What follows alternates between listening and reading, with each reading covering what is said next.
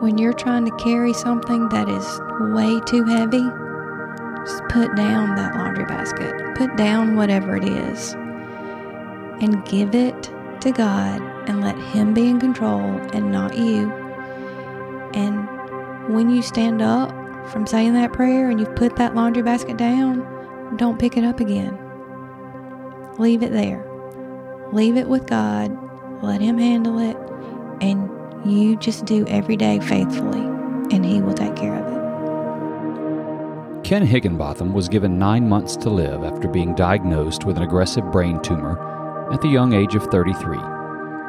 He had a fantastic wife, 2 brand new daughters, and an amazing life ahead of him. Today, his wife Shan describes how, through this battle, God changed them all.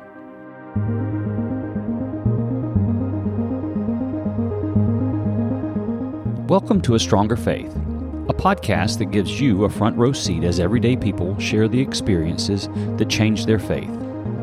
I'm your host, Stacy McCants, and we pray that God uses this conversation to move you toward Him.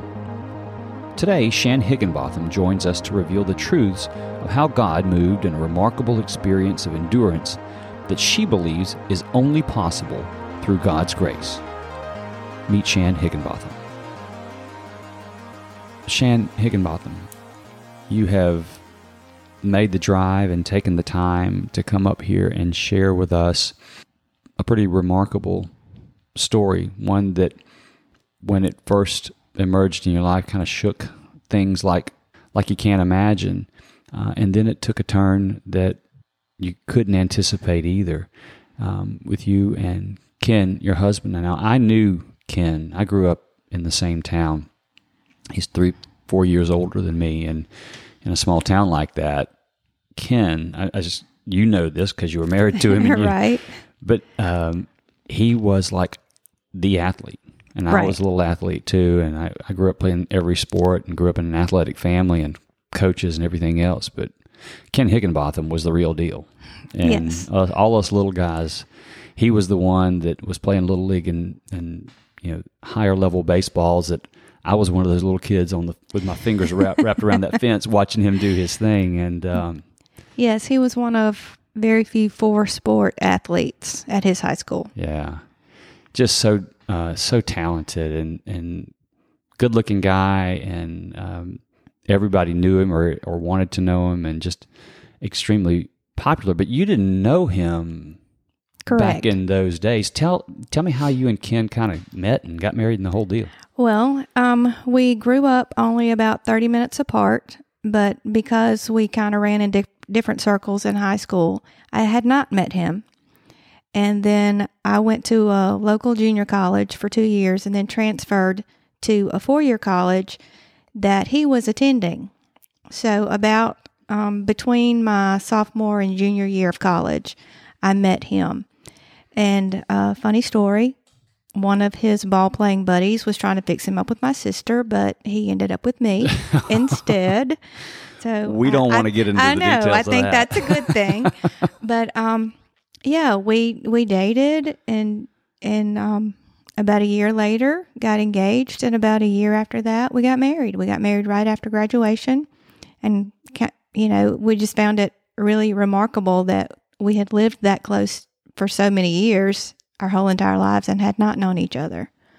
But yeah, it was a fun time. So it was love right away, and between the time you first met and to the time it wasn't, because it's not a long time until you got married, right? No, he was pretty much set before I was. It took him a little bit of convincing, but yeah, it happened pretty quickly. Okay. My mama said she knew the first time she met him that it was him. Your mom knew? Yes.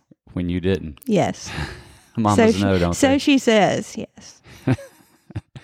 So you got married just out of college? Is that right? We did. We graduated in June and got married in July. So straight out of college, living on love in a little 2-bedroom apartment and all that stuff. But, you make it. And we were very active in our local church and, just living life and having fun at that point. And, you have big dreams when you're first married. And so that's how we started out. So, you got a couple of daughters. Yes. When did that happen? They didn't come along until about 5 years into our marriage. We had a great 5 years that we got to travel and do and experience. You mentioned that he was an athlete. We traveled all over the United States with him playing softball competitively.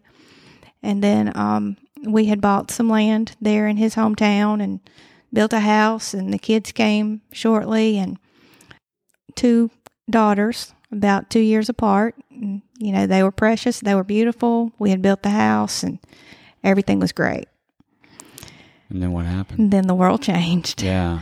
On our 10-year anniversary trip, he got really ill, and we had traveled to North Carolina for that. And then we came home, and he just kind of laid around and just really didn't feel good. And I had noticed a couple of things that were concerning to me, but he's young and healthy as a horse and never been sick a day in his life. And so you don't anticipate that something terrible is wrong. And it was Vacation Bible School Week, which is one of his favorite times. And he didn't feel well enough to go. So when he didn't feel well enough to go, I knew that we really, really had an issue. And so he went to our local doctor, and the local doctor could see something behind his eye. And so he sent him to our local eye doctor, and our local eye doctor confirmed that, yes, there was something behind his eye that they could see. How did they see something behind his eye? You know how the doctor takes his pen light and shines it into your eye? If they shine it into the white of your eye, they can actually see the back of your eyeball, and like where the nerves are and where all of how your eye is attaching to the optic nerve and all of that. And there was something blocking their view. So they knew there was something behind his eye. So it was right there. Yes. They sent us immediately to a specialist in Mobile, and they did a CAT scan and determined that he had a brain tumor on his frontal lobe right behind his left eye. And it was about the size they determined between a lemon and an orange. It was actually very significant. And it was causing him issues because it had gotten so large in that one hemisphere that it was pressing over into the other hemisphere and causing him to have issues with memory and vision and that sort of thing. And you had seen no other signs until this time? We had not seen signs immediately. He was playing in a softball game in Jackson, and he came off of the field and sat down beside me on the bleachers and said, "I see 3 of everything." And I said, "What?" And he said, "I see 3 of everything." And, we joked around all the time. I said, "Well, catch the ball that's in the middle." And he said, "Well, that's what I'm doing." And so we didn't think anything about it. And, looking back, I can see things that were signs that the doctors say were signs. But like I said, you're not looking for those. Yeah. And he would repeat things, and he wouldn't remember that whole discussions that we had had. And I would look at him and go, "Are you messing with me? Or do you really not remember that conversation we just had?" And he really would not remember. And on our trip, our anniversary trip that I mentioned, when I knew something was bad, he would get to like a 4-way stop and not know which way to go. And he was typical Southern man driver. Sorry if that offends everybody. I know he that. did not ever let me drive because he was the direction person. And when he couldn't tell me which way to go, and I had to say, "We need to go left," it was pretty concerning. Yeah, in hindsight, you're saying that you can see some things that wouldn't have caused you to go to the doctor necessarily until it got into some more severe place. Yes, we saw 8 different doctors that day because they kept calling in this guy and that guy and doing all of these assessments of him. And they told us we had to go straight into the hospital that night. We could not even go home. And that was so stressful for me as a young mother because I had left my 2 babies with my sister-in-law with just, a couple of diapers and a couple of bottles. Our oldest daughter had just turned 4, and our baby was 15 months old. And so I was stressed, to say the least. Sure. So we stayed in the hospital for several days. They gave him things to try to reduce some swelling before they wanted to do surgery. And they did his surgery a couple days later. And Ken felt great after the surgery. He immediately could remember things. And we were like, this is going to be nothing. But the doctor came back in on the day we were getting ready to go, actually. He had gotten dressed. He was sitting on the edge of the bed. He's laughing, cutting up. And the doctor came in and said, before you go, we need to talk about the pathology report. And he said it is an astrocytoma on a scale of 1 to 4, with 4 being the worst. It's a 3. And people don't survive.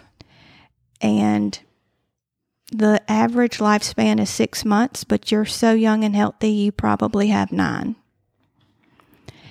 And I think I pretty much stopped breathing. I really was sitting in the corner having a meltdown. Like, it wasn't registering. So you had gone, we had surgery here and they removed it or not? Yes. They had removed this, and you guys are packing up to go home thinking that this is going to be okay. Correct. And he comes back and says 9 months max? Yes. I can't imagine. I know. I wish I couldn't imagine. I really, really honestly think I didn't breathe for a little while. And a friend of mine, cousin actually, had come to visit us in the hospital. And she was sitting beside me and she looked at me and said, "Are you okay?" And I said, No, I'm not. I have 2 babies, and this man just said, my husband's going to be dead in 9 months. And we were devastated. I can't express to you how that feels. I really, really can't. So how did you sort of absorb this news? I don't think I absorbed it right away. We came home. They had a guy come in to talk to us about chemo treatments and radiation options, and to go home. He said, go home and get some rest and come back and we'll start the chemo and radiation and all that sort of thing. And I was just listening and not really fully comprehending. I'm like, I can't be needing to know this information. But we did kind of try to gather our wits about us, and we came home. But in a small town, word travels very fast. Yeah. So as soon as we got home, people started coming. It's what they do. They bring food. They knew we had small children. They were bringing diapers. And I really don't know for a couple of days how my kids got fed and bathed and that sort of thing. I really do not even remember, because I was just in a fog. So I can say that I immediately didn't turn to God. I really was just walking around thinking, this cannot be happening. Well, you're also, I'm assuming, early 30s. Yes, Ken was 33 Yeah. the week he was diagnosed, but it was his birthday week. So he turned 34 in the hospital. I was 32. So yes, we were very young. And when they first told us that it was a brain tumor, before we knew that it was going to be bad, when we thought that it could just be a tumor and let's take it out and we're going to be fine, during the time they were giving him the medicines to try to shrink the swelling, he was sleeping a lot. So I walked the halls of the hospital because I did not sleep. And I remember finding this big picture window in the hospital. And I crawled up into that window. It's like 2:00 in the morning. And I was just looking up to the stars. And I remember saying, God, I can't do this. I don't know what you're doing, but I cannot raise my 2 children by myself. I cannot. And that's about all I remember praying. I don't remember praying for peace or healing or any of that. I just told God I couldn't do this. I didn't know what he had going on, but I couldn't do it. And if you think God has a sense of humor, I really think he was probably looking down at me going, oh, you just wait. Because he had quite a lot planned for me. But at that point, I wasn't ready for it. No. I'm sure that the stun of finding something like that out and then like waking up the next day and it's not a joke. Right. It wasn't a dream. It really was happening. It wasn't a dream, yeah. I don't know at what point you turn to, all right, here's what we're going to start doing. Because, I feel like anytime you get some sort of really shocking or devastating news, this happened to, we've talked about it on this podcast a couple times. It's a blow. I mean, yes. it like knocks the wind out of you, Absolutely. To say the least. Or it's a cut, that requires the first thing. You don't need to carry on in that state, right? You can't carry on when you have no breath. First thing you got to do is you got to stop and get your breath, or you got to stop and like tend to the bleeding for a while until you're like, okay, I've got my wits about me again.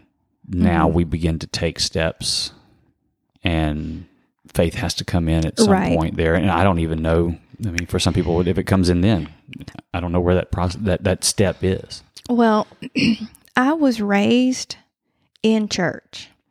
I had a very strong foundation of faith. We lived just less than a mile from my church, so I grew up there. I was there Sunday morning, Sunday night, Wednesday night, any time in between that anything was going on. I was raised by 2 wonderful Christian parents. I came to know Christ personally at a fairly young age and had not had any reason to fully trust God in a way that I do now. And people have often said, well, I don't know how you did what you did. Well, it wasn't me. And I feel like if I had not had that firm foundation, I probably would not have handled it the way that I did. But having that firm foundation allowed me to, like you said, get back up. Like, okay, I kind of have my wits about me now. And I think this is what needs to happen. But you being familiar with my husband, he was a math teacher, very analytically minded. He came home with the idea of he had to make sure that we were taken care of. He made sure the insurance was in order. He made sure all of these papers were done. And he started with, I want this to be taken care of and you need to do this. And I'm just like, no. Well, yeah. I don't want to plan for the end. I would layer on to what you described, competitive. Oh, yes. As well. And so as a competitor, you want to somehow win. Right. You know he was. And he was a coach at our local high school. And you bringing that up is another funny story. At that point in time, when I was in the corner having a meltdown the day he was diagnosed, I don't think he even blinked listening to the doctor. And when the doctor finished, he said, well, what's the longest anyone has ever lived? And I think the doctor was taken aback a little. And he said, well, I don't know. We will have to look that up. And Ken said, well, you find out what it is because I'm going to beat it. And that was his mentality. Get my little ducks in a row and then we're going to work on it. And so for the first few days, like I said, I just kind of went through the motions. And the one day in particular that I will never, ever, ever forget, I was doing laundry and we had folded the clothes. My daughter was helping me and we put them all in the clothes basket. And I picked up the clothes basket to take all of the clothes to the rooms where I needed to put them away. And I walked into the bedroom and all of a sudden that clothes basket just felt so heavy. And I just set it down on the floor. and just started crying and praying. And I said, God, I can't do this. But this time the prayer was different than the prayer in the hospital, because I said, I can't do it, so you've got to. I said, God, you've got to take this. You've got to lead us. You've got to show me what we need to do, because I can't do it. And it's a peace like no one can explain if you've not been there. And I felt God's peace. I knew it was going to be okay. If my husband was going to pass away, then that was God's plan and I was going to be okay. If he was going to beat this, then we were going to be okay as well. I knew whatever was coming next was going to be okay, because God has a plan. We don't always understand it, but he had a plan. And so I stood up from the floor with my laundry basket and just instantly knew that we were going to be okay. And that's really hard to make people understand if they haven't been there. But it's true. He and I both just had an unbelievable peace through all of this. So that happened in that moment of prayer. Yes, absolutely. I mean, this was an experience where you felt so overwhelmed that the laundry basket was suddenly too heavy. Yes, overwhelmed. We as mothers, I think, and wives, we have that caretaker mentality, and we're supposed to be able to fix it.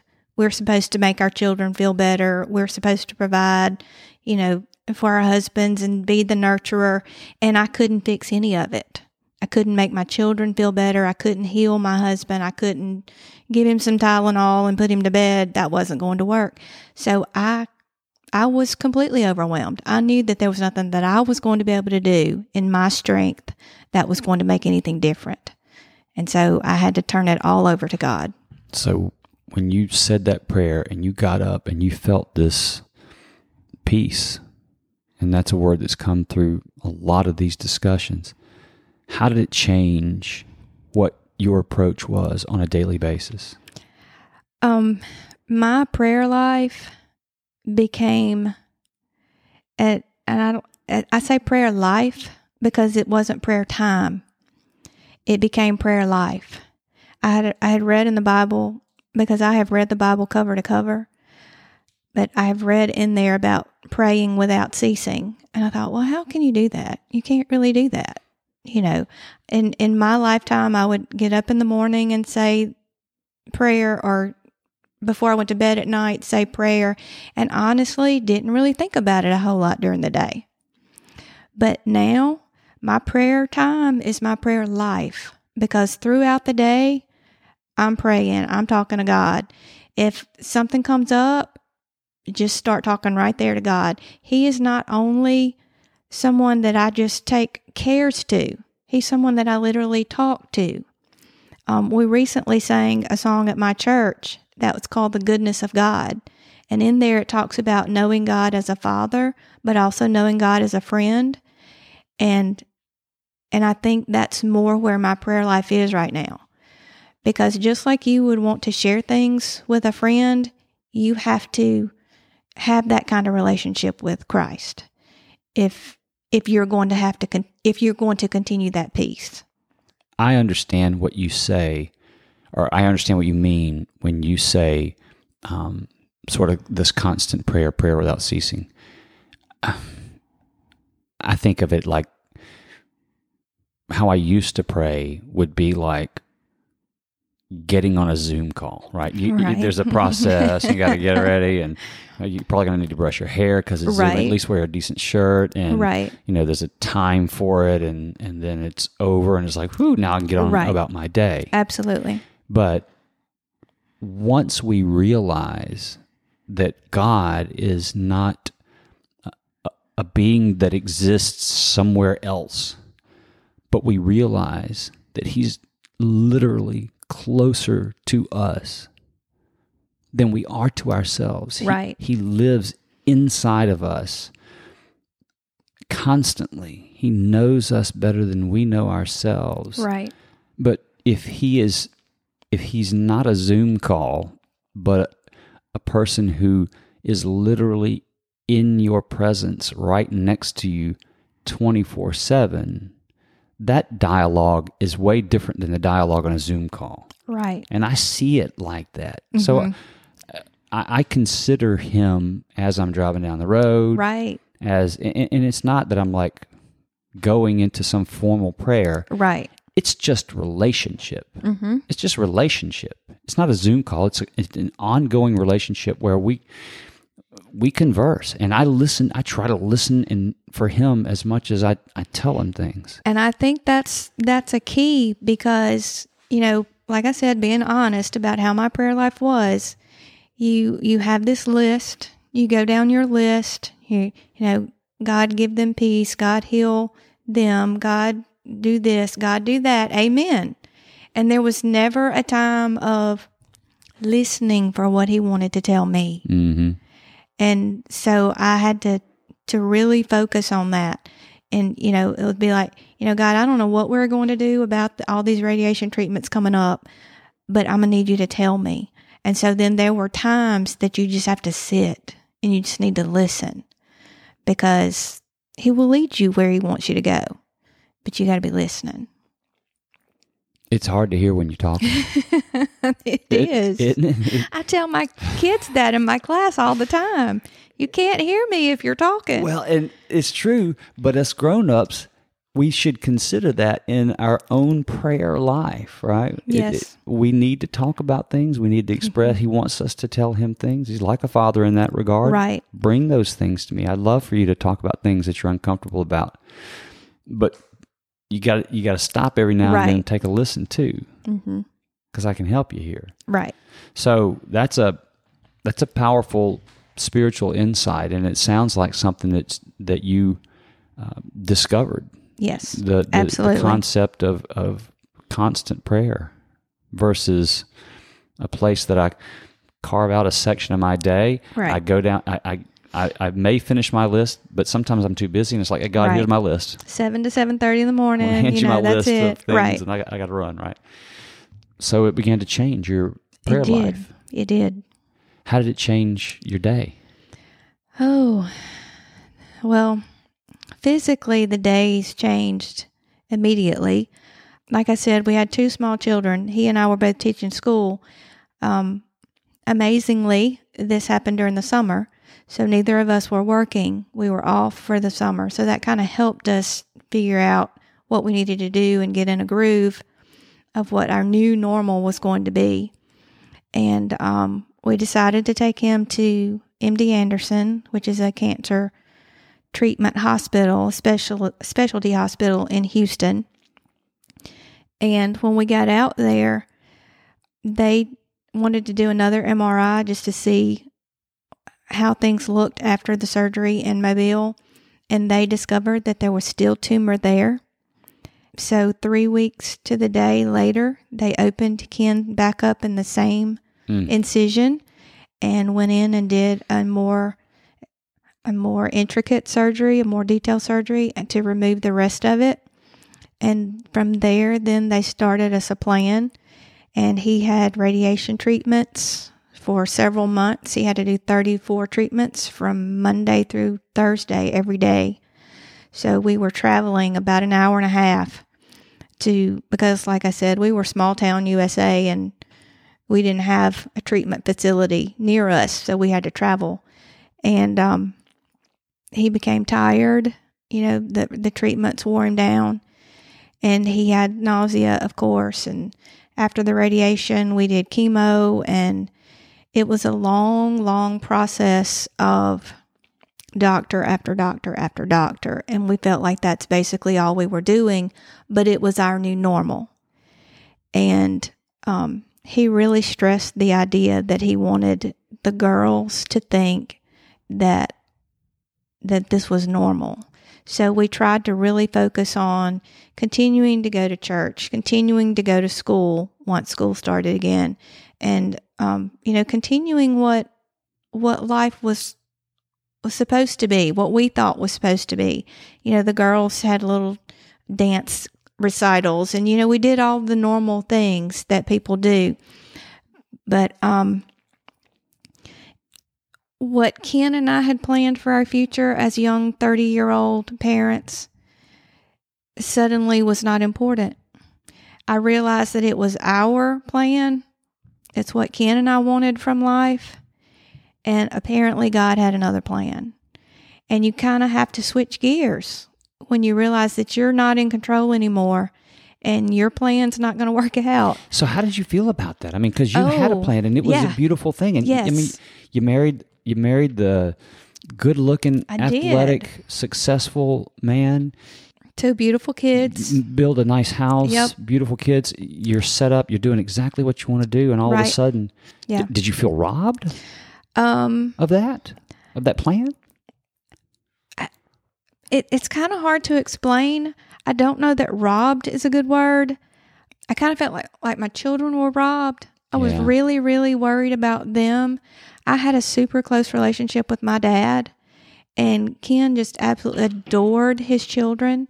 And as we got further into all of the treatments that continued to make him more and more tired and sick and lethargic and not being able to do with him, I really kind of questioned why God would do this and not allow them to have the same relationship with their father that I really hoped my kids would have. You know, if we didn't get to build the pond behind our house, I was going to be okay with that. I was just really anxious about what we were going to do because the future was still very unclear. Because, you know, they were still saying that this type of tumor, well, when we got to Houston, they did upgrade it from an astrocytoma to a glioblastoma, which is extremely aggressive. Yeah.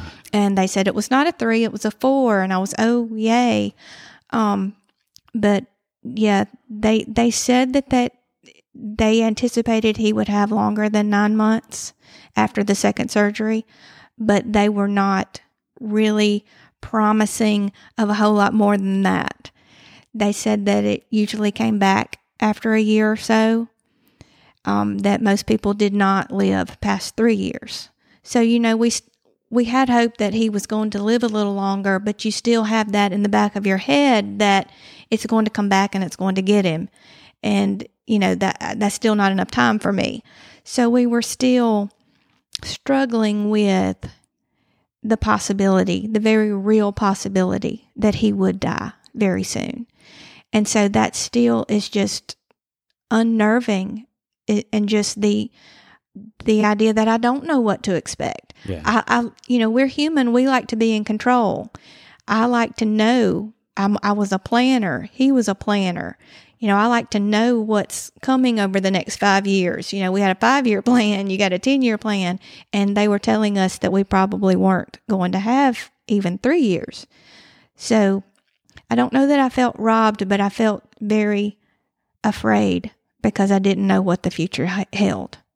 It's a scary thing. Yeah. How was Ken's faith during this time?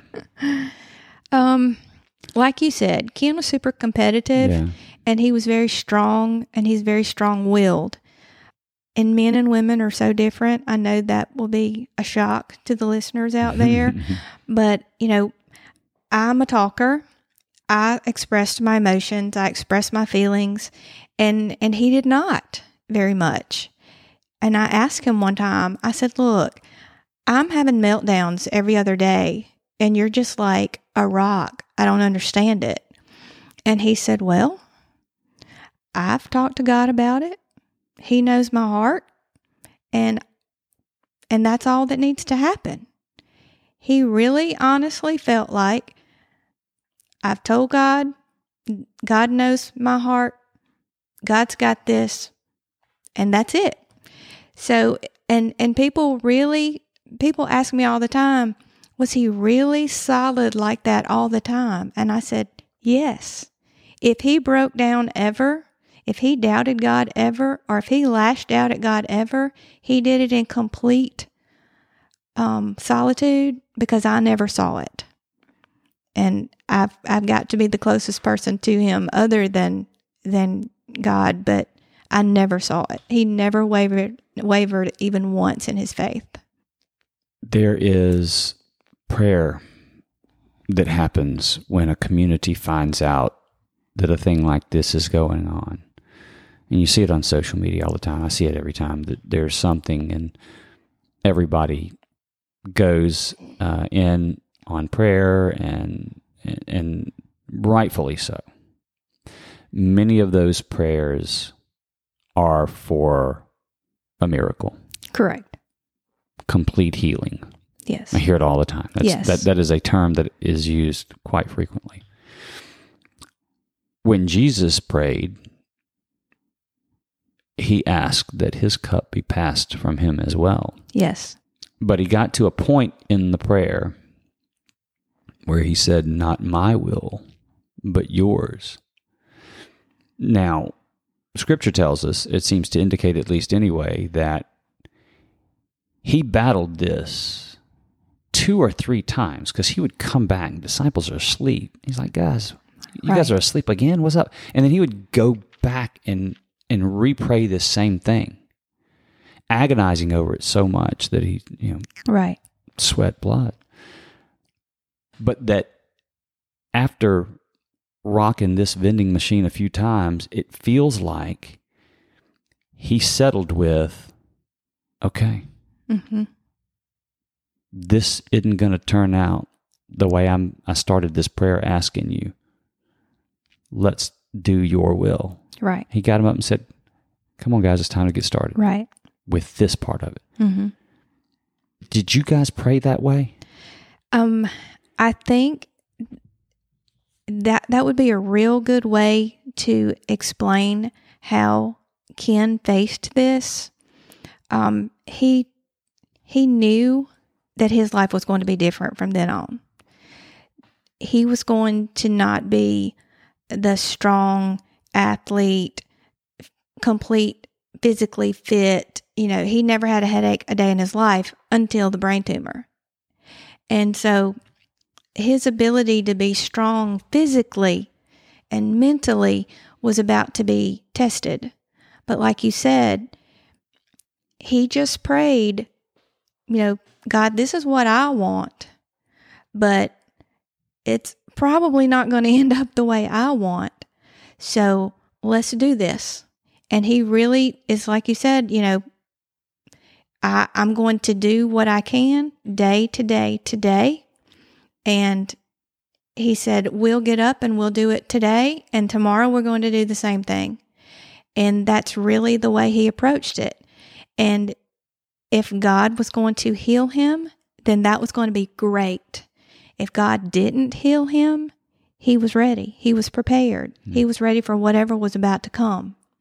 And he was just a rock through the whole thing. And, like I said, people ask me all the time, he's not smiling and cutting up and all like that at home, is he? I said, yes, he is. We were both just covered with a spirit of peace. Did you guys talk about the spiritual side of this much? No. And people may find that hard to believe as well. But he was not a talker. He did not share his emotions about being sick. We just didn't. He said, "I want to be normal. I want to feel normal." So we talked about who was going to win the ball game on Friday night. We talked about, his kids, my kids. When I say my kids, I'm talking about my school kids and his school kids. Yeah. He wanted to do the normal things.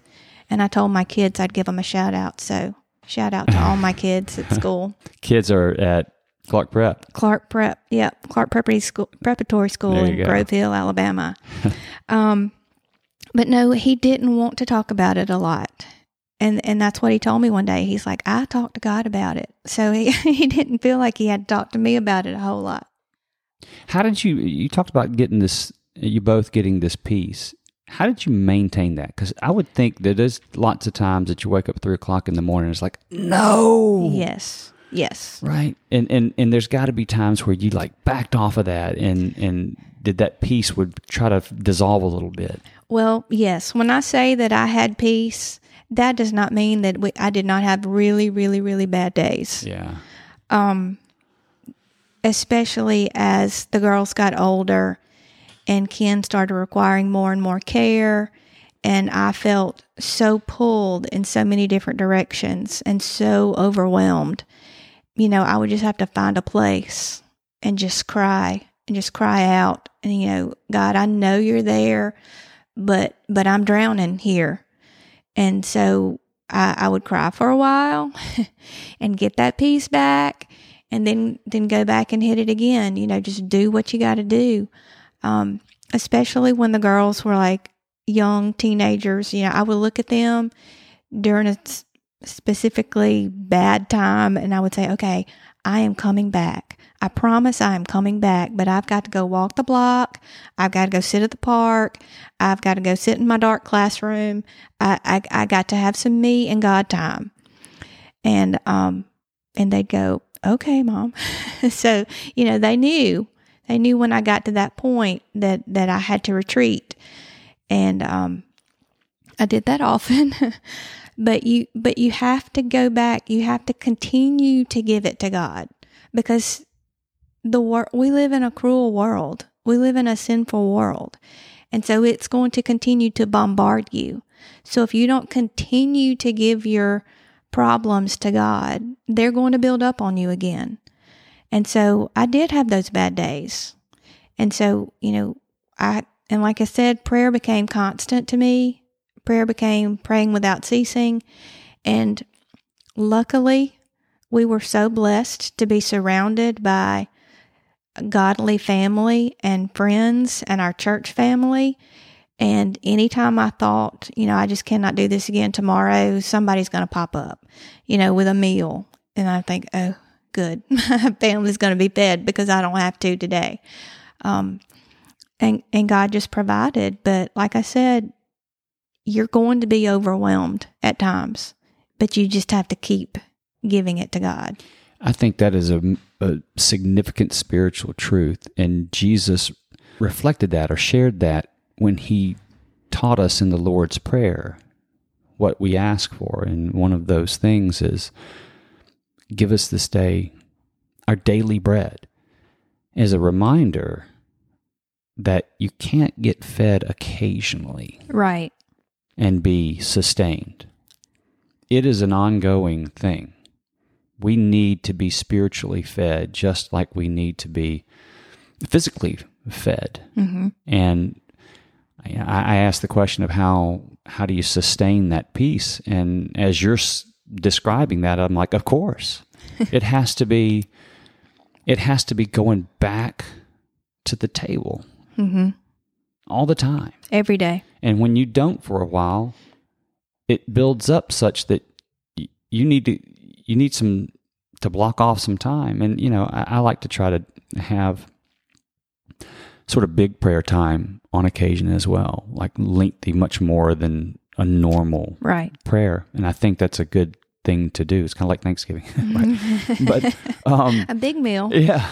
But that's an important point, I think, to make, that sustaining that peace, a critical element of sustaining that peace, is consistent feeding, is consistent time with God, not just occasional. And it sounds like that's what you did. That's the only thing. Right. And people need to understand there is a huge difference between joy and happiness. Oh, yeah. I had joy through this whole process. I feel like our household was filled with joy through this entire process. But was I happy every day? No, not at all. Was Ken happy every day? Absolutely not. It wasn't a happy thing we were going through. But you can have joy, and you can have peace, and you can have contentment, knowing that everything you're going through is going to have a purpose eventually. I may never know it. I may never know the whole purpose that God would have us go through this. But continual feeding, continual prayer, reading the Bible. And reading the Bible changed because, like I said, I've read the Bible through cover to cover several times. And when I was younger, it would be like, this daily Bible reading plan. Today we have to read this many chapters and that sort of thing, and mark them off when I do. And now reading the Bible is applying it to me. Mm-hmm. God wrote this directly to me. He wrote this directly to you.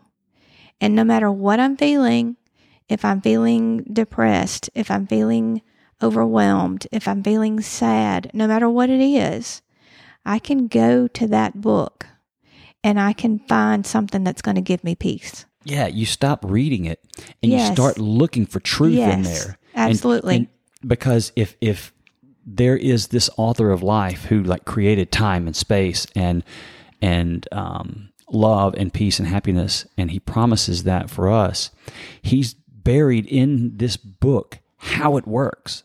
And you kind of want to peel back. It's like, oh my gosh, that's what I do. Yes. You start looking for truth, right? Yep, you do. You don't just read. There's a difference. Yes, a huge difference now. So, yeah. That's great. So he was given 9 months. Yes. Then it stretched maybe a year or two or whatever. Right. But it sounds like where you are right now, we're a few years into this thing. Yes, we did. We made it. We did MRIs routinely. They first did one in 1 month intervals because it was so likely to come back. Yeah. They wanted to catch it early when it came back. And our oncologist kept saying, when it comes back, we'll do this. And when it comes back, we'll be able to do this. And so after several trips, I finally said, why do you always say when? He said, because it always comes back. And I thought, And I actually told him in the doctor's office, I said, I would like for you to start saying if. I said, you don't know what God has planned. And he kind of laughed and he said, well, if y'all get to 5 years, then maybe we'll start saying if. And I said, okay, you've got a deal. And so the MRI stretched out to every 3 months, then every 6 months, and then every year. And before we knew it, we were at that 5-year mark. And so we went back to Houston. We had our 5-year MRI, and the oncologist came in just grinning. And I said, it's not there, is it? He said, it's not there.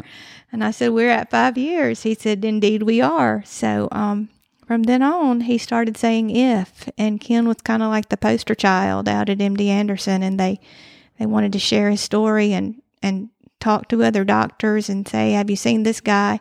Because it really, really was unheard of almost. It's like less than 1% of the people with the GBM actually live 5 years. And 8 years was minuscule and 10 years was almost unheard of. Yeah. And so we got to 5 years and thought that maybe life was about to get back to normal. And I was wrong again. God had more in store. So for that first 5 years, life was pretty much the same? Yeah. Similar? Yeah. Ken still acted like Ken. Yeah.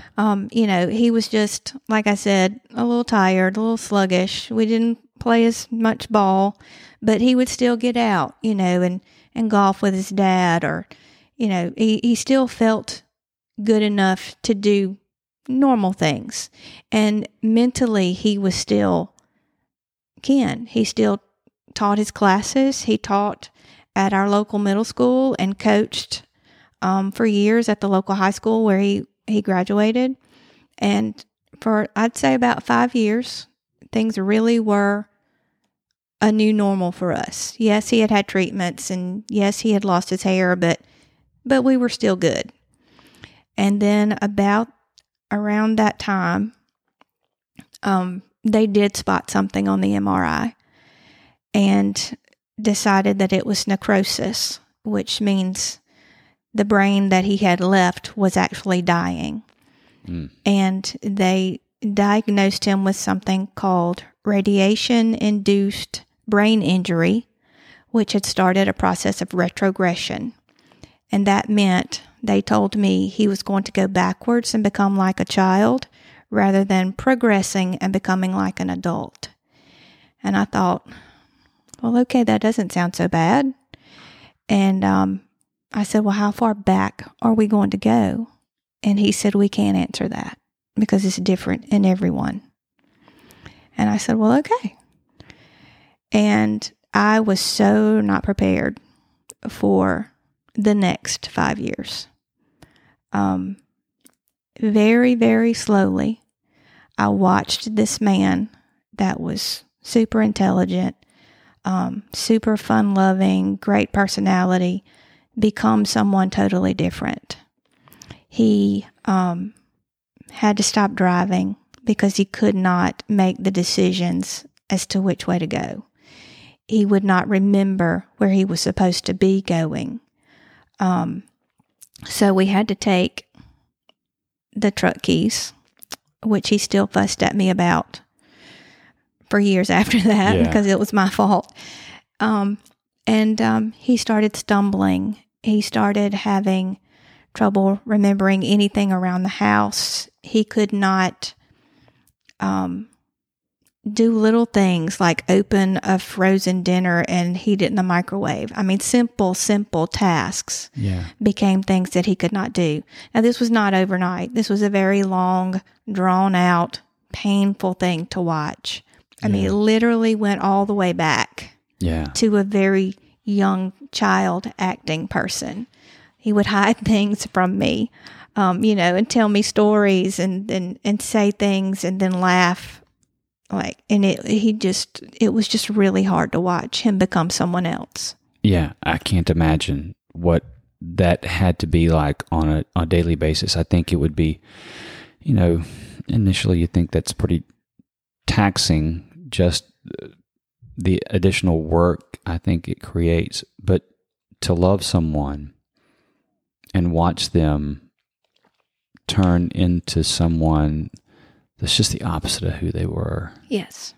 And for it to happen in front of his daughters and family, because it's a close community. How did your girls handle that?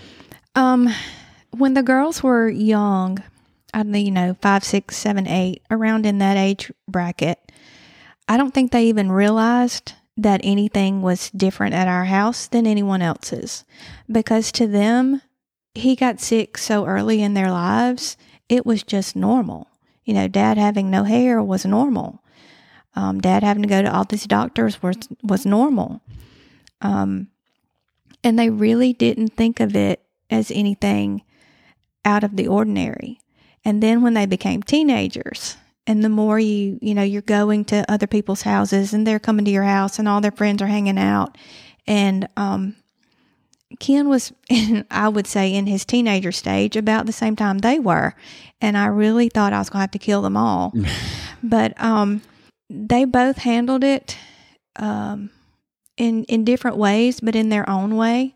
One was more like me, and she was real chatty, and she would talk about how it made her feel. And the younger one was more like him, and she bottled everything up and didn't want to talk about it. And we went through some difficult times, especially in their teenage years, of them trying to adjust to the fact that I don't have a daddy, a normal daddy like my friends have. And it was hard. It was really hard. But they both came to a saving knowledge of Jesus at an early age, and they would see me and him depending on God and knowing that that's where our strength came from for everything we were going through. And they have turned out remarkably well. And, they were loving, they were supportive, they still are. And when I had first started talking to you about coming and doing this, I prayed for God to give me some scripture that I would share. And I was drawn to the verses in Matthew that talks about building on a firm foundation and having something to stand on when the storms of life blow your way. And I know that I had that. Ken came to a saving knowledge while we were in college and gave his heart to Jesus then. So I know he had a foundation in Jesus. And I'm hoping that, I don't hope bad things happen to them, but I know it will, because we live in this world where we're going to be faced with problems all the time. And I'm hoping that they have that same firm foundation now, that when storms blow through their lives and their families and their marriages, that they're going to have that firm foundation to stand on as well. That's a really important parable. And the interesting thing about that is both the house on the sand without the foundation and the house on the rock with the foundation both have to endure. Absolutely. Wind and storm, right? We're not guaranteed the ideal life because we live the spiritual life and we have a great foundation. The Bible actually tells us we're going to have trouble. Yeah. We are not immune just because we're Christians. And we're going to be tested as Christians. We're going to go through trials, and how we react to them is such a statement to everyone else about how the Christian life should be lived. And I think it's our job as Christians to share with the world that God has brought us through something, because those nuggets may be just what someone else needs to hear to give them hope and to give them encouragement to get through something they're going through. So I think that's a huge responsibility for us. It is. And to be examples of people who are faithful to God when it doesn't turn out the way we prayed. Right. It's not an indictment on us. It's an opportunity for us to demonstrate our faith to Him, knowing that He is faithful to us and He is, that the end works out in our favor. Right. And that's hard. That's hard to see. It is. When you're watching your husband become somebody, when his life is being taken away from him. And he's not just going to pass, but he has to go through this removal of dignity. Right. Not only did we go through all of those issues, but he was at home because he had to quit teaching. He quit teaching in 2006. And so he was at home. And it got to where I could not trust him to be home alone all day. And wonderful people from our church volunteered to take rotations and go by and check on him every day, which was fabulous because then I could go to work and not really worry because somebody was going to check on him. And then it got progressively much worse. And I eventually had to hire someone to stay with him the whole time that I was at work. And like you said, he lost all of his dignity. He lost his ability to walk and his ability to feed himself, his ability to go to the restroom by himself, everything. And eventually he had a fall that broke his arm, and they could not do surgery on it because of the location and the way that it broke. So it was just strapped to him. And during that time, he was in the hospital bed in our living room, and he never got out of that bed. That it just did something to him. And our doctor in Mobile explained it to me by saying, like, his feet, his legs were the first thing that quit working. Gradually, everything was going to quit working. So there was no physical reason that he couldn't walk, but his brain did not talk to his feet and legs and tell them to move.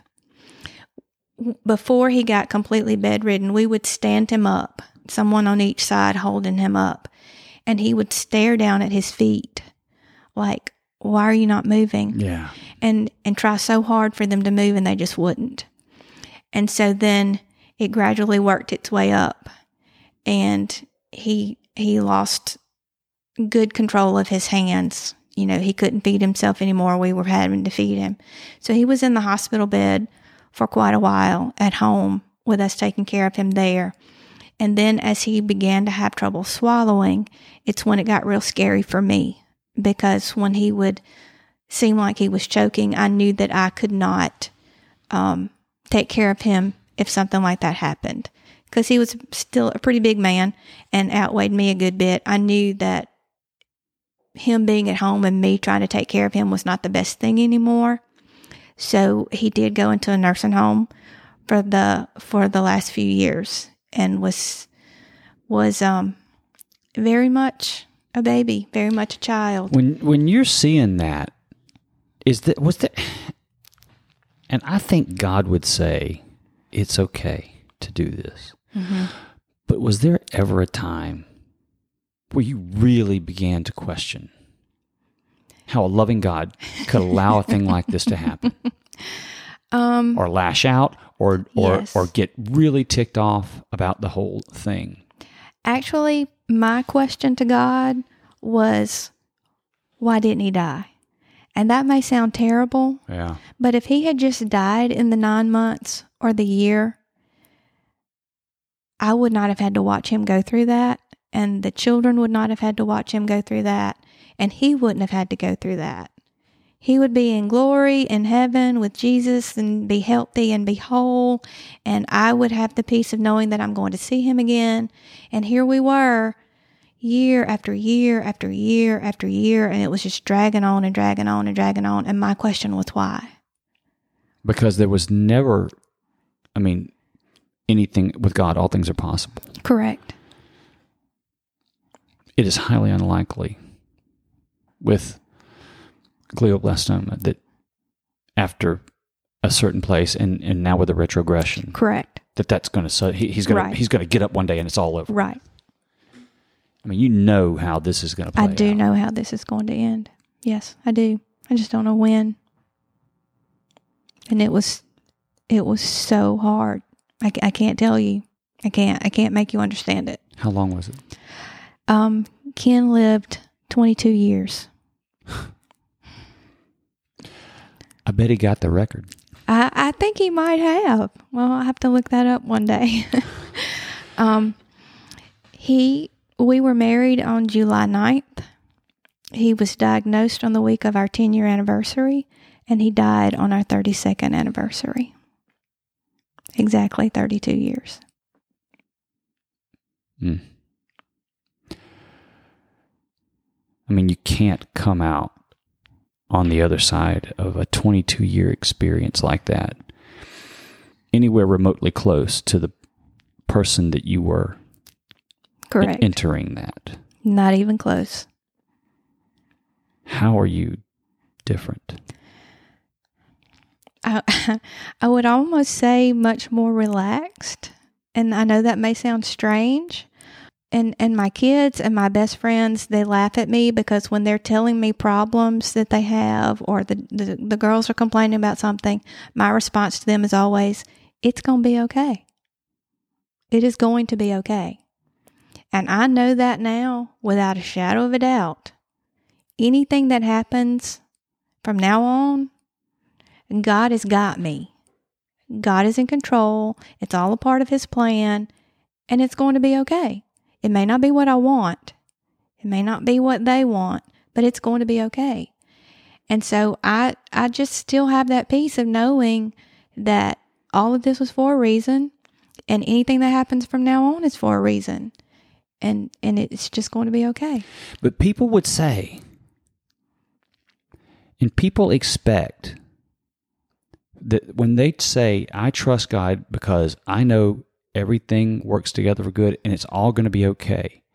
I feel like most people are saying that with this belief that this circumstance is going to turn out the way they want it to turn out. Oh, no. So the question is, how in the world can you say it's going to be okay when you just went through something that you just went through for 22 years, watched what you watched, and he died? And I think that's the definition of faith. I can't explain it other than knowing that God has given me peace and God is in control, and it just is. If you can have peace in your heart and faith in God, where you are today, he passed in July. A year and a half ago? No. 6 months ago? 8 months ago? 8 or 9, yeah. Yeah. It didn't turn out. No, it did not. In fact, not only did it not turn out, the whole circumstance Has been very painful. was far worse Yes. than it probably should have been. That first night that I looked up at God and said, I can't raise my children by myself. And I said, he thought, well, you just wait. Not only did I go through most of their lives literally being a single parent because Ken was not of the mentality to help me with decisions about them.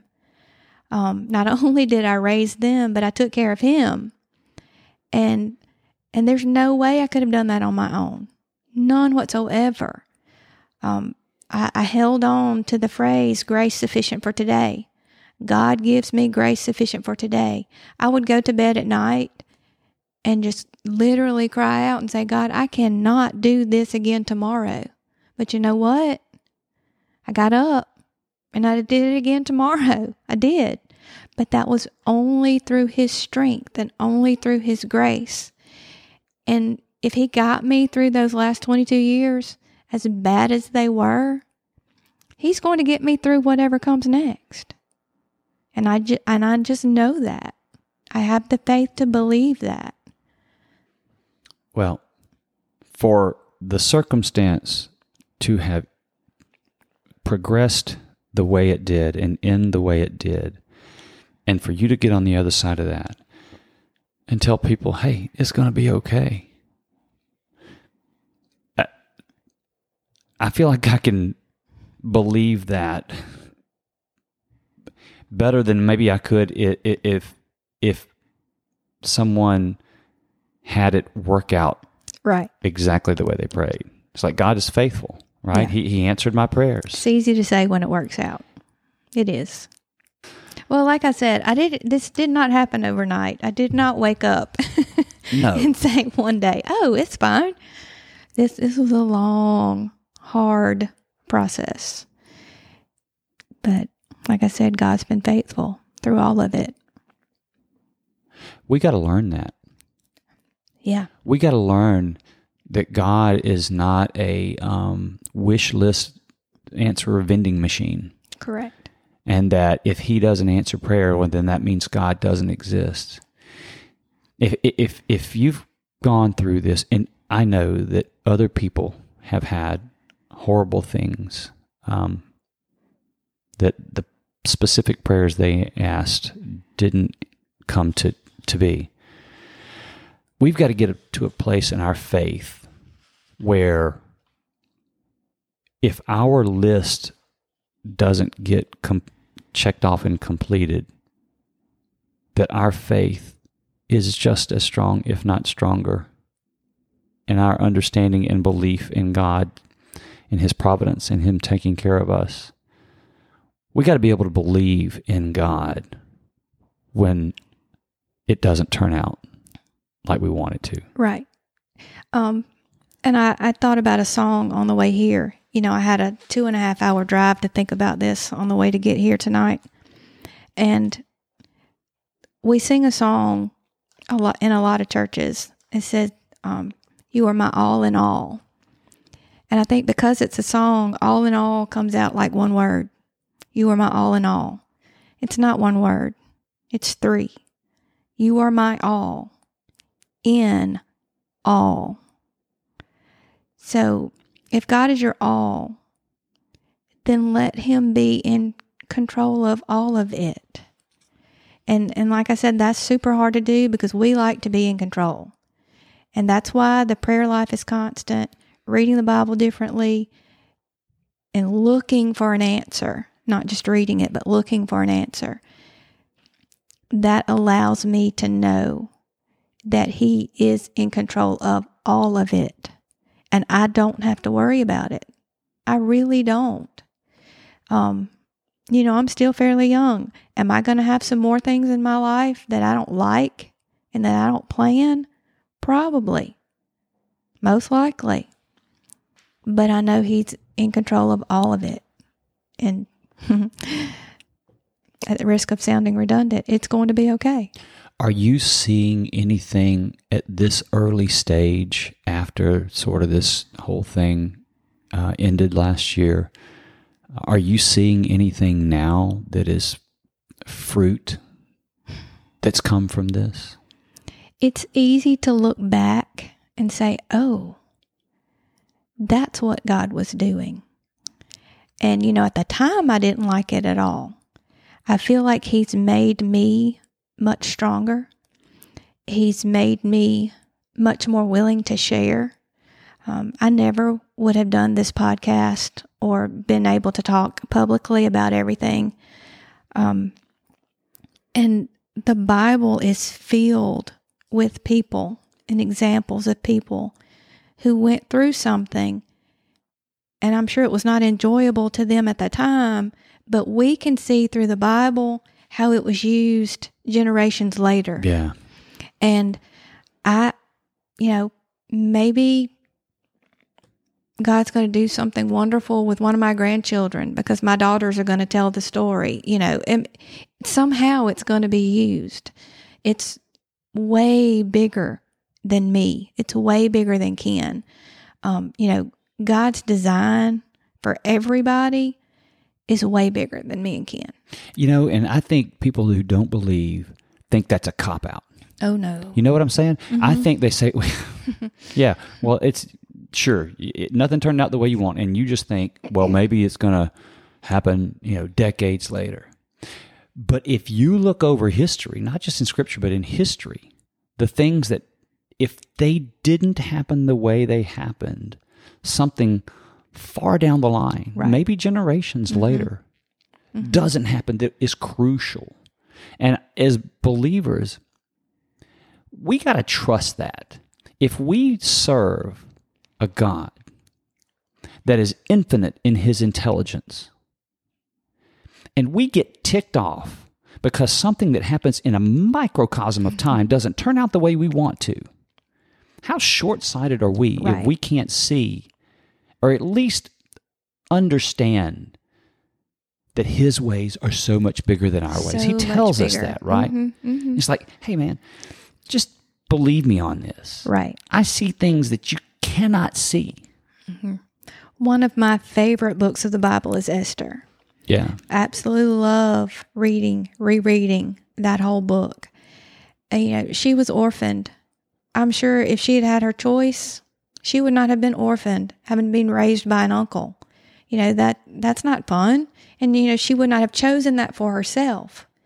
But because she ended up in a place that God said, you are here for such a time as this.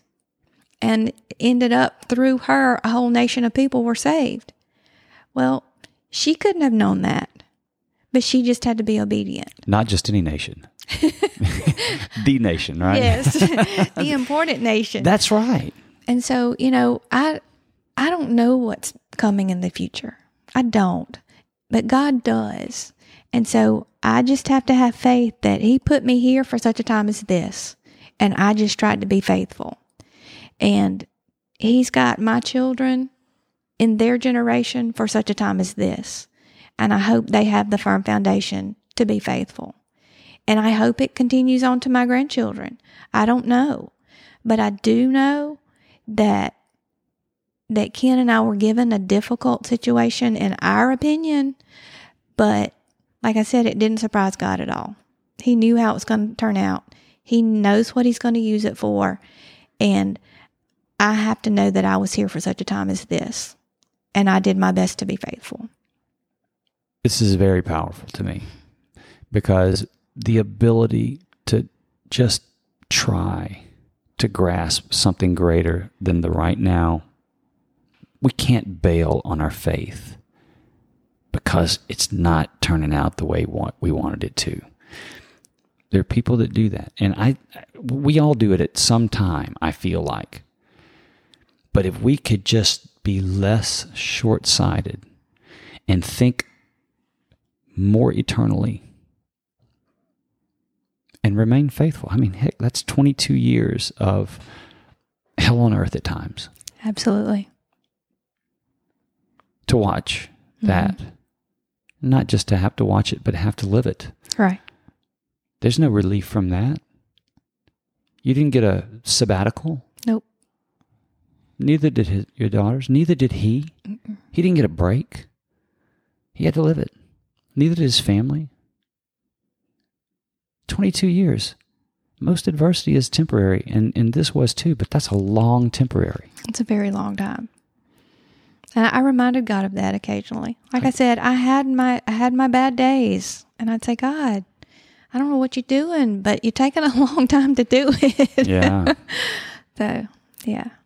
So what is your message at this point? I mean, you got life ahead of you, and you got, who knows how things are going to unfold from here? Not just generations from now, but in the next 30 years, right? You got that plus some in our day and age. So you got a long time to go. And but to this point, what you've just gone through and experienced, and as you begin to look on the horizon, if God were going to take you in a year and you had to say, everybody, this is what I learned, what is it? Put down your clothes basket. When you're trying to carry something that is way too heavy, just put down that laundry basket. Put down whatever it is and give it to God and let Him be in control and not you. And when you stand up from saying that prayer and you've put that laundry basket down, don't pick it up again. Leave it there. Leave it with God. Let Him handle it. And you just do every day faithfully, and He will take care of it. Did you ever see God in this situation? Yeah. I saw God every day. Every day. With the people that He would send into our lives, the people that came and cut our grass, the people that brought food, the people that would say, hey, let me sit with Ken a minute, and you just go out for a drive. And it, what amazed me was, like you said, it was 22 years. It was 22 years of an issue, and nobody forgot us. You know, it's easy to be there for somebody immediately right after the diagnosis and take care of them. But then everybody goes home and you're stuck and you feel like you're by yourself. I never had that problem. There was always somebody calling, texting, coming by, let me do this for you, let me clean your floor, let me do your laundry. And it was just constant. And I wrote an article in our local newspaper one time and said, you know, there are angels among us. There are angels that donate money. There are angels that make cakes and casseroles. There are angels that cut grass and trim hedges. And they're around us every day. And God used people in a mighty way through the whole entire 22 years. People never forgot. They constantly took care of us. And I can't stress that enough. If God's leading you to do something for someone, step out and do it. Just step out and do it. It may make you uncomfortable, but you never know what it's going to do for someone else. So, yeah, I saw Him every day.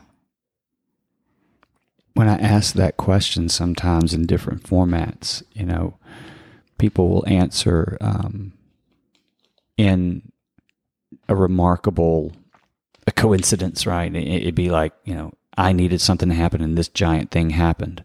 Or I really feel like He just one day flat out spoke to me. And all those things are good and real. But we live a spiritual life. And when you take time to be still and look, you see Him in the little places. Yes. And for you, I'm sure there were probably some bigger things too. But the thing that you immediately went to were here and here and here in little places, and His presence showing up when you needed it, but just all the time. I think that's really powerful. And if we understand that we live a spiritual life, everything is spiritual. People don't show up on accident. Right. Angels don't appear in a coincidence. Right. Those are all gifts from God. Those are all Him being present in our lives. We're just too skeptical to see that, or too busy, one. But it's great that what you said, when I asked you if you saw God through this situation, you saw Him in the details, in the little things. And I think that is, I think that's really powerful, and a really powerful truth. I didn't know much about this story. It was only a few years ago, I think I realized that, I saw a picture and I was like, that's not Ken. But if I look really hard and really close, I was like, I see him in there, but that's not Ken, right? Right. So I didn't know a lot of details about it, even until this conversation. But what stands out to me is God's presence, is your faithfulness, and is Ken's faith. I don't know how he was spiritually. I do know that when we talked before, you mentioned that as you were dating, you guys came together spiritually. Yes. Now, college kids dating, that's really one of the last things that might be on their minds, right? But you had a conversation. He came and said, yes, that what you have, I want to know. Yes. He was raised, like I said, just in a small town, just not far from my small town. And he had gone to church. He had not gone so much so that I would say that he went regularly. They did go, but, and he was aware of a lot of things, but it wasn't real to him. And as we were dating, I would talk about my church and my beliefs, and I asked him to pray one night before we went out, because my granny always said, don't date anybody that won't pray with you. So that's good advice. Yeah. And, he did, he was game, but I guess he saw it in my life. And he just looked at me one night, and he said, I don't have what you have. And at first I was like, what do you mean? And so he told me, he said, that relationship, I don't have that. And so we talked about it, and he prayed that night on his knees in his dorm room beside the dirty old dorm bed, and asked Jesus to be the Lord of his life. And, I look back on that as well, and I think, I'm so glad that happened, because we didn't know what was coming. We didn't know that he was also going to need that firm foundation. And he, like I said, he was very analytical, and he wanted to come back and talk to some deacons in our church and that sort of thing, and make sure, everything was right in his head, because, he was just that kind of guy, and was baptized shortly thereafter. And that's why I guess that may be another reason that I have peace, because I know where he is and I know where I'm going. So, I'm going to catch up with him. Yeah, but you guys laid that foundation. Yes. Together. Yes. Together. Mm-hmm. It clearly had major impact on how this thing was handled from the start. Absolutely. And his ability to be cool under pressure, the pressure of his life. Yes. It was the ball game to end all ball games. Because, like I said, he loved to compete, and he was in this one for the fight of his life. What a story, and what a testament to faith. Faith. We talk about faith, and Jesus reminds us how little we have, and we tend to have faith when faith works in our favor, or when we're unsure, and we hope that faith works in our favor, like if we need to get a job, or meet the right person, or be healed of disease. And we have faith in God that He's going to do that. We just need to have faith in God. Absolutely. Well, there is one other time that someone else saw an angel. There's another little side story to Ken's everything else that he went through.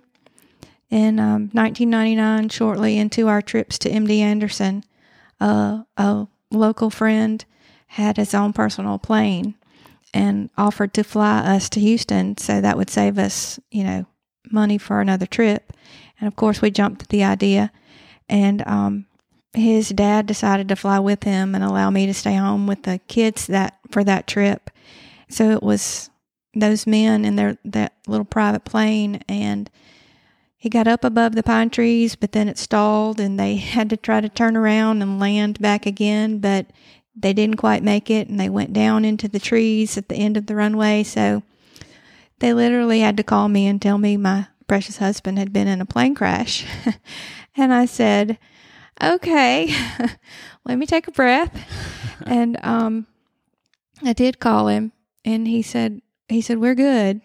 He said, Dad had a cut, and he had broken his sunglasses. I said, I'll get you some more. And I said, well, do I need to come home? And he said, no, we're showering, and we're going to get on another plane and head on out to keep my appointment. I said, you're going to get on another plane? And he said, what are the odds we'll crash twice in one day? I said, well, you got me there. So they went on, and he had his appointments at MD Anderson.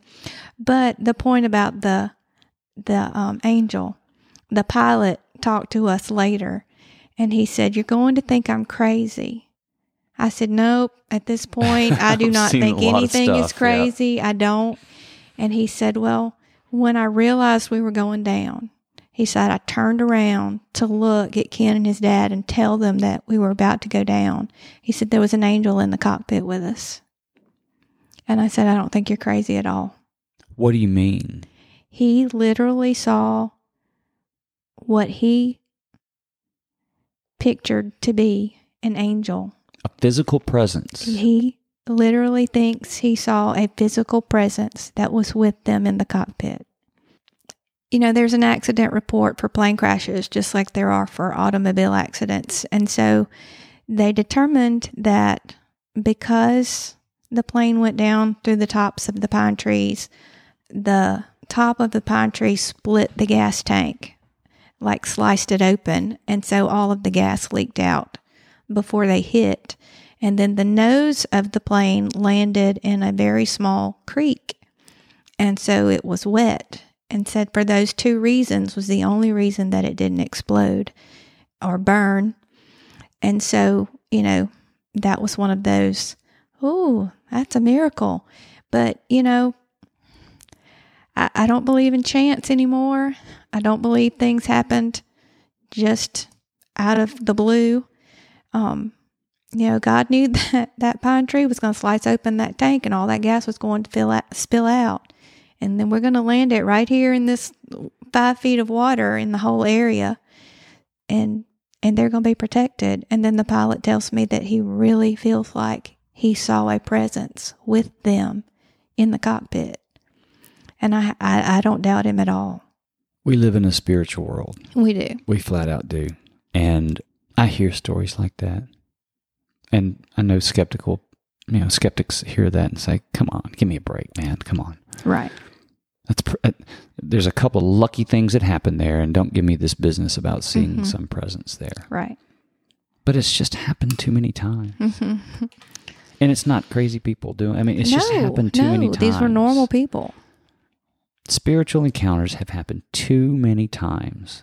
We know that life is eternal. We know that heaven is some dimension outside of where we exist right now. There's been too many things that have happened. And so I don't shrug that off as some sort of mumbo jumbo. I flat out believe that God sliced that gas tank open. I do too. Well, perspective on that is really powerful. And all the things that he was growing up, and they all added up to the person he needed to be when it got to that time. Yes. He led in a time where you needed, and the family needed, and his daughters needed stability and a perspective of hope in a hopeless situation. Yes. And you guys have reflected that in all the descriptions of this that we've gone through. How you can have hope in that circumstance is beyond the comprehension of most people. And it can only come from God. Correct. And it appears that your hope still exists. Yes. And your hope is eternal rather than in this finite and flawed world. And He led in that effort, and you are carrying it on. And so are your daughters, it sounds like. Yes. They are wonderful, caring people. And God blessed us with 2 young men to love them and marry them, take care of them, Christian young men. And their in-law families love them. And I just could not be more thankful and feel so blessed that God has given them that in their lives to start their lives on with their husbands. So I feel truly blessed. I would have to say that this story is a long, long way from being over. Yeah, and that's why I said I don't know what's coming next, but it's going to be okay. Yeah, and there's reasons to be hopeful, that's for sure. Wow, what a powerful day, and what a powerful story, and I love the tribute to Ken Higginbotham, and taking that to be an example, what he put on himself and what he lived through with everything that went all the way to the end. Yes. To be an example for others, I believe, is what he has done. And that legacy is nothing short of heroic, I think, and faithful, more importantly. And I'm proud to have known him, and I'm proud to know you, and Thank you. The way that God has moved in your lives, and the way you hold up your faith in God. Thank you for the opportunity to share it with everyone. I'd love to be able to say that my faith in God would be stronger after enduring 22 years of watching my spouse, parent, or child suffer a continuous but painfully slow decline, leading to their death that I could do nothing about, even through the most intense prayer. The Higginbotham family did just that. I believe Shan when she says that her faith in God is stronger because she knows that it was God who walked the entire distance with them, and that only He could bring them out on the other side. Sometimes the worst happens, even to the faithful. Shan Higginbotham would say that if we'll lay our foundation in the only thing that remains stable in the worst of storms, we will not only endure, but rest in the joy that can only come from the peace of our Heavenly Father. Thank you for joining us today on A Stronger Faith. If you want to help us, consider sharing your own faith-shaping experience or connecting us to someone with a great faith-shaping story. You can do that with a simple email to connect@astrongerfaith.com or with a message on Facebook or Instagram. You can also help us by rating and reviewing us on Apple Podcasts or your favorite player. Good reviews and ratings help these stories reach more people, and that's exactly what we pray God does with these stories. Until next time, I pray for peace and a stronger faith for you and those you love.